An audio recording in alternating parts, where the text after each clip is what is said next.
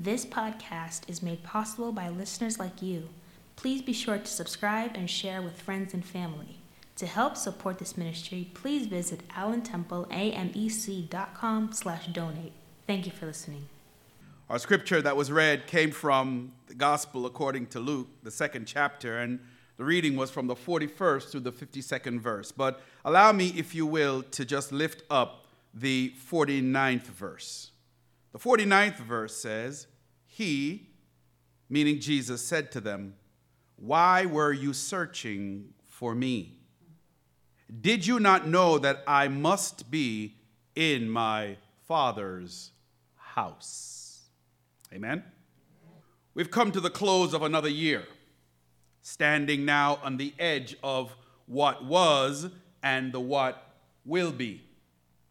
The what was 2021, and it was a year filled with uncertainty that began with an insurrection, supply chain shortages and price increases, the resurgence of COVID-19 and its variants, as well as the loss of many lives.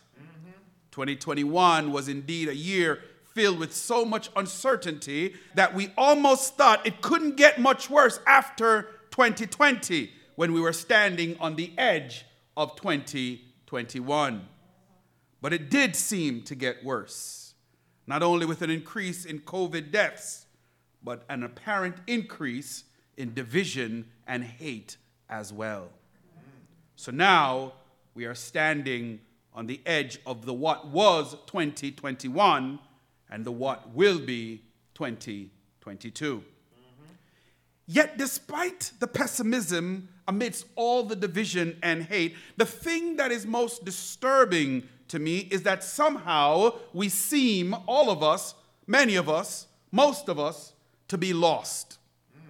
We seem to have lost our minds, our will, even our sense of self, such that we can no longer discern right from wrong, or even the ability to tell what is the truth from what is a lie.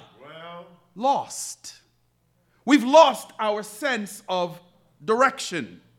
But in the midst of it all, in the midst of all this loss, the real tragedy is that, like Mary and Joseph, we as the church have even lost Jesus. Effectively, as the church, ceding our moral authority and responsibility to a vain and corrupt world.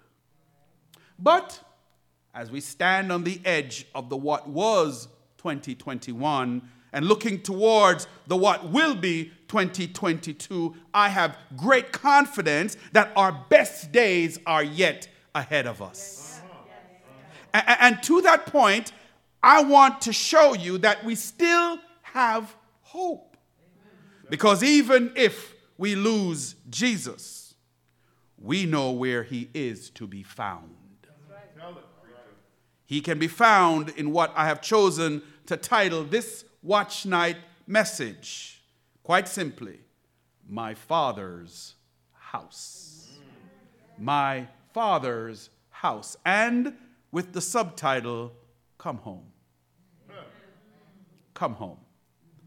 Let us pray. Father, we have now come to the preaching hour at this Watch Night worship service.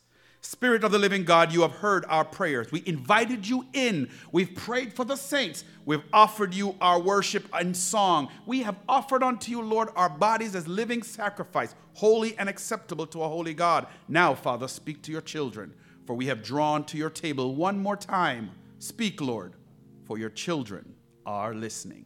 This we pray in Jesus' holy name. And the church said amen, amen, amen, and amen. The most basic community in the Bible was the family or the household. This basic structure was designed by God, and it offers to all of us the most effective and efficient way to be able to distribute power and resources throughout any given society. If you want to get something going in any society, the best way, the fastest way to get it going is through the family or the household. This happens by virtue of the interconnectedness that is brought about by shared needs and the close proximity that we share with each other. Technically speaking, you're under the same roof. The household allows for the transmission of resources very quickly throughout any community as long as that community chooses and decides to participate in that society. The household acts as a base of support and safety for everyone in the family. And don't miss that, for safety for everyone within the family and the community and the greater society. If there's a problem, church, in the society, look at the community. If there's a problem in the community, look at the family. Yeah. Now, each household or each family is typically headed by a father. But I want you to know today that the term father might not be properly understood by many of us who are listening even to me right now. I know you all have your ideas of what a father is and what a father does, but you need to understand that in the context of ancient Israel, and especially when Jesus said to his mother, "Didn't you know that I had to be in my Father's house?" He might not be talking about father the way you and I understand it. But before we get into all of that, I want to talk for a few minutes about the social world of ancient Israel. Now, y'all got to stay with me because we're going to learn something tonight. The problem with the church is that we do a lot of hooping and hollering and not saying a whole lot. You got to understand that we need to learn some things about what God wants us to understand about his ways. For his ways are not our ways. Neither are his thoughts our thoughts. And so, to understand the text, let's look at some pretexts. Like many traditional societies in the ancient world, the Bible describes Israel's, get this, political system as kinship. Simply put, a kinship relationship is really about your blood relatives, which the Bible preserves in genealogies. You see, in addition to blood relationships, you got to understand that the Bible, when it says to us, gives us all this genealogy, it's actually telling us a lot about blood ties, but it's actually telling us a little more.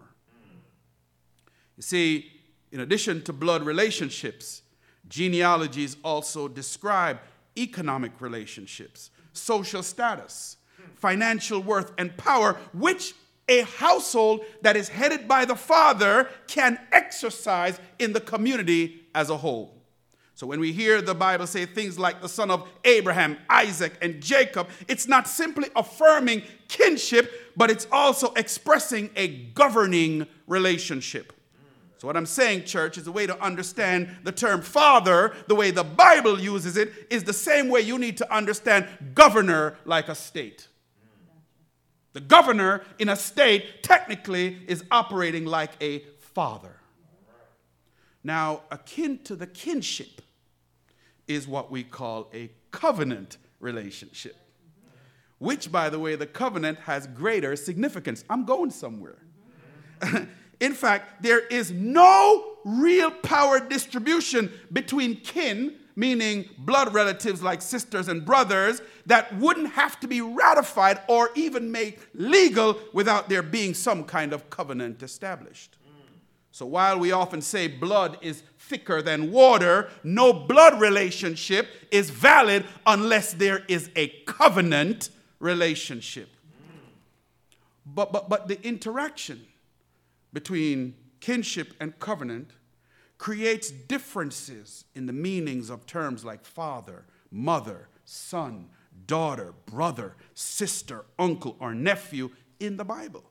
In the Bible, these designations are often more legal than they are biological. These terms identify a variety of people well outside your blood relatives. Now, let me stop here for a moment because y'all acting like y'all don't know what I'm talking about. If you're coming from the South or even from the Caribbean where I'm from, you know everybody is uncle. That's right. Amen. We ain't uncle by no blood, but your uncle or your auntie. That's what I'm trying to establish to you is that the relationship takes precedence over the blood. Amen. So the father of a household is not just someone who sired, but is someone who fed as well as protected. Son, slave, brother in the Bible are technical terms for covenant partners. In other words, people related to each other, not necessarily by blood, but always by covenant. This is why when Jesus' parents were looking for him and they found him, they were shocked. Look at what the text says in verse 48. When his parents saw him, they were astonished. And his mother said to him, "Child, why have you treated us like this? Look, your father and I have been searching for you in great anxiety." He said to them, "Why were you searching for me? Did you not know that I must be in my Father's house?" But watch the text. But they did not understand what he said to them. Mary expressed to Jesus her sense that Jesus was betraying his calling as Joseph's son. But Jesus was also genuinely surprised and no doubt grieved that his parents were experiencing some kind of distress. He thought that they would have realized that if he was not with them in Joseph's house, so to speak, that he would be in the temple, in the house of God, his Father. Yeah. It was a matter of whose house he was in. Yeah. Whether Joseph's house or God's house. And I can even ask the question to you even right now, whose house are you in? Because very many of us think we're in God's house, but we're really in the brothel. I'm just saying. But Jesus had not betrayed his sonship. In fact, he had no intention of dishonoring either the sonship of his father Joseph or his father God. To be clear, the reason why they did not understand him was simply because, as I've shared with you already, they were talking to Jesus from the perspective of kinship, and he was talking to them from the perspective of covenant. Both Jesus and his parents were using the term father in two different ways. Listen, church, Jesus has no special comfort for anyone, including Mary, who claimed a close kinship with him. Mary and Joseph must learn sooner or later to live with the fact that Jesus is really a stranger and a guest in Joseph's house. At 12 years old, Jesus was becoming aware of his purpose, and he knew that he needed to be in his Father's house. But having understood this, the real issue that I want to raise in this message is not so much the misunderstanding of the term father, but the fact that they had lost Jesus and they did not know where to find him. So I want to offer to you three thoughts tonight about this text, about losing Jesus, as we stand on the edge of what was 2021 and what will be 2022. But it was important to first understand what father meant. The first thought is this: if you have lost Jesus, how long will it take for you to miss him? If you have lost Jesus, how long will it take for you to miss him? Our text tells us that every year Mary and Joseph would go to Jerusalem for a festival to celebrate the Passover. So this was a common practice for the family, and this would be the 12th time that Jesus would be doing this. Now, as it turns out, they had left the festival, and after traveling for one whole day, they realized that Jesus was not with them. Let's sit here for a moment, church. Why did it take a whole day for them to realize that the boy was missing? I'm curious because I can't imagine that they would have a child go a whole day without food or even the use of the restroom. So why did it take so long? We can't even drive a whole day down to Alabama without stopping 3 or 4 times to use the restroom. There's no way I would know where Nadia is. But had he been kidnapped? As a parent, I can tell you that there is no greater sinking feeling in the stomach than to have a missing child. We're in an age of human trafficking, and there are very wicked and evil people in the world that is causing unimaginable grief to families all over the world with their kidnappings. To be quite frank, I pray that those traffickers get what's coming to them. And I'm a preacher. I hope they get what's coming to them, and it starts with the conviction of Ghislaine Maxwell. You know what I'm talking about. I just had to say that.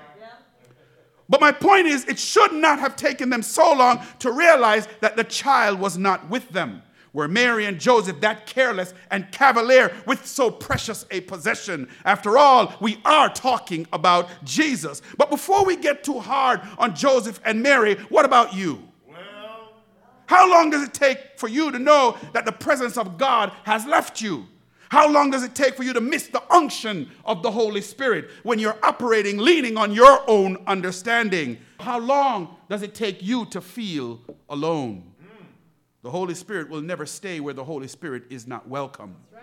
And the things that drive away God's spirits are our envies, our petty jealousies, gossiping tendencies, strife, lyings, grumblings, sarcasms, criticisms, cynicisms, but most of all, sin. It is sin and disobedience that cause us to lose the Spirit of God. And far too often, we are so caught up in our sin that it takes much more than 5 days before we realize that God's presence is gone. If you realize that you're having a hard time finding peace in your life, then I'm suggesting to you that you too might have lost Jesus. Not to say that Jesus is gone, but to make the point that you are the one that left him and that you are the one that is really lost. So tonight, on this edge of 2022, if you are struggling to find peace or a sense of calmness and stability in your life, stop looking for that peace to return from the bottom of a bottle or some addiction. Come on, preacher. In fact, I think all of 2021 has been more than enough time for you to realize that you are missing Jesus. Yes. So do not enter 2022 without finding him. So the first thought was, if you've lost Jesus, how long will it take you to miss him? Now the second thought. If you have lost Jesus, will you know where to look for him? If you've lost Jesus, will you know where to look for him? Now the text tells us that when Joseph and Mary returned to Jerusalem to search for him, it took another 3 days before they found him in the temple, sitting among the teachers, listening to them and asking questions. Now let's sit here for another moment. After they realized that Jesus was missing, he was not found until after 5 days. 1 day's journey was when they left him. 1 day to come back to Jerusalem, and then another 3 days searching for him. Where did they sleep? And where did Jesus sleep for those 5 days? I'm just curious. Furthermore, where were they looking for him? Were they looking for him at the inn where we know there was no room? Was it at the manger because they might have felt he was a little nostalgic? Was it at West Jerusalem on a playground where some spend most of their days? Or was it at the well with a woman in case she needed a drink of water? My point is, it should not have been hard to figure out where Jesus would be, such that it would take all of 5 days to find him. Amen. Often the reason why we cannot find what or who we are looking for is because we don't know where to look, and we end up looking in the wrong place. But we're talking about Jesus. The same Jesus that caused the baby in Elizabeth's womb to leap when Mary came near. The same Jesus that wise men from the east found because they followed a star. The same Jesus that shepherds who, while watching their flocks by night, were told to look for a baby in a manger in Bethlehem. The same Jesus that Simeon laid eyes upon before he would be called home to glory. And the same Jesus that the prophetess Anna gave thanks to God for and spoke about to all who were looking forward to the redemption of Israel. So with all these people who knew where to find Jesus, how is it that it took Mary and Joseph 5 days to find him when we know what we know to be true, that he is the light of the world, a city on a hill that cannot be hid? So in a similar manner, I pose the same question to you tonight, church. If you are looking for Jesus, do you know where to find him? And are you having trouble finding him because you expect him to be in your pity party? You expect him to be at your beck and call. You expect him to come looking for you. You expect him to be in your heart where you haven't invited him. Or have you stopped looking for him altogether and no longer have any expectations of him? Whatever your reason, church, I want you to know on this edge of 2022, if you are struggling with finding where Jesus may be, Jesus is where he always was and always will be, and that is in my Father's house. Amen. Furthermore, I think that 2021 has been more than enough time to be looking in the wrong place for Jesus. But do not despair. Jesus is here in this temple called Allen. For this church is my Father's house. And you should not enter 2022 without him. Finally, the third and final thought. If you have lost Jesus, what will you do when you find him? The text says in verse 48, when his parents saw him, they were astonished. And his mother said to him, "Child, why have you treated us like this? Look, your father and I have been searching for you in great anxiety." He said to them, "Why were you searching for me? Did you not know that I must be in my Father's house?" But they did not understand what he said to them. Then he went down with them and came to Nazareth and was obedient to them. His mother treasured all these things in her heart. The bizarre thing about this text is that when his parents found him, they seemed to be less concerned about his welfare and more concerned about themselves. They immediately blamed him for being missing and made no qualms about expressing how he made them feel. Tell me, church, when you have lost Jesus, is it his fault? When the Spirit has left you, is it the Spirit's fault? I'm just asking because we have this tendency to think that when things in our lives have not gone the way that we expected them to, then the fault lies with someone else and not with ourselves. Jesus is 12 years old. He is a child. Whether or not you think he is God at this stage in his life, he is under the care, guidance, and stewardship of Mary and Joseph. It is their responsibility to know where he is at all times. I do not believe for 1 minute that Jesus had all spiritual knowledge the moment when he was born, or that he got all spiritual knowledge and powerful revelation about all spiritual truth when he got baptized by John. Jesus was learning. Listen to the text. After 3 days, they found him in the temple, sitting among the teachers, listening to them and asking them questions. And all who heard him were amazed at his understanding and his answers. Jesus was learning. He was young. He was curious. He was inquisitive. He was yearning for knowledge and the things of God. Jesus was a student, which is why the text says they were amazed at his understanding. And not only that, that verse 52 says Jesus increased in wisdom and in years and in divine and human favor. The sad commentary here is that some of our young people think they know so much because they attend Google University that you really can't teach them anything anymore. If Jesus was humble enough to learn, how much more should they? Amen. So here's my point. Amen. Jesus was doing what any natural 12-year-old would do when their imaginations and their curiosities have been stirred. They become intrigued and they set out on a quest to gain knowledge. Jesus did not lose his parents. Jesus found his Father. Jesus did not lose his parents. Jesus found his Father. What is your response when your children have found their calling in life and it's not what you expected or wanted for them? Are you going to find fault? Or are you going to see that they have to leave your house for their Father's house. So the three thoughts I had as we stand here on the edge of 2022. Number one, if you've lost Jesus, how long will it take for you to miss him? Secondly, if you've lost Jesus, where will you look for him? And third, if you've lost Jesus, what will you do when you find him?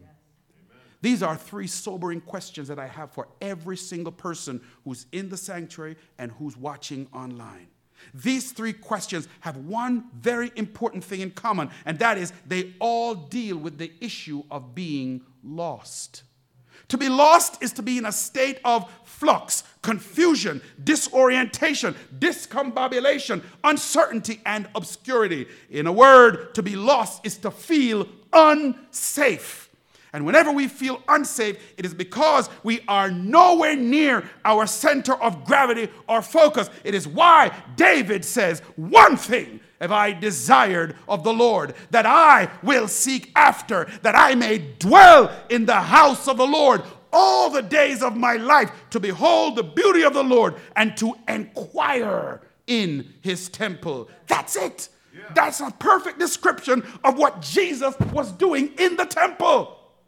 That to behold the beauty of my Father and to inquire in his temple. Jesus wanted to be in his Father's house. Jesus wanted to dwell in the house of the Lord, to be in an intimate relationship with his Father, to glorify him, to enjoy him, inquiring of him. Jesus wanted to feel safe, and that safety was only to be found in my Father's house. In fact, the confession of Psalm 84 says, for a day in thy courts is better than 1,000. I'd rather be a doorkeeper in the house of my God than to dwell in the tents of wickedness. Jesus spent not just 1, but 5 days in God's courts, finding safety in his Father's house. So, as we reflect on 2021, and all the losses that came with it.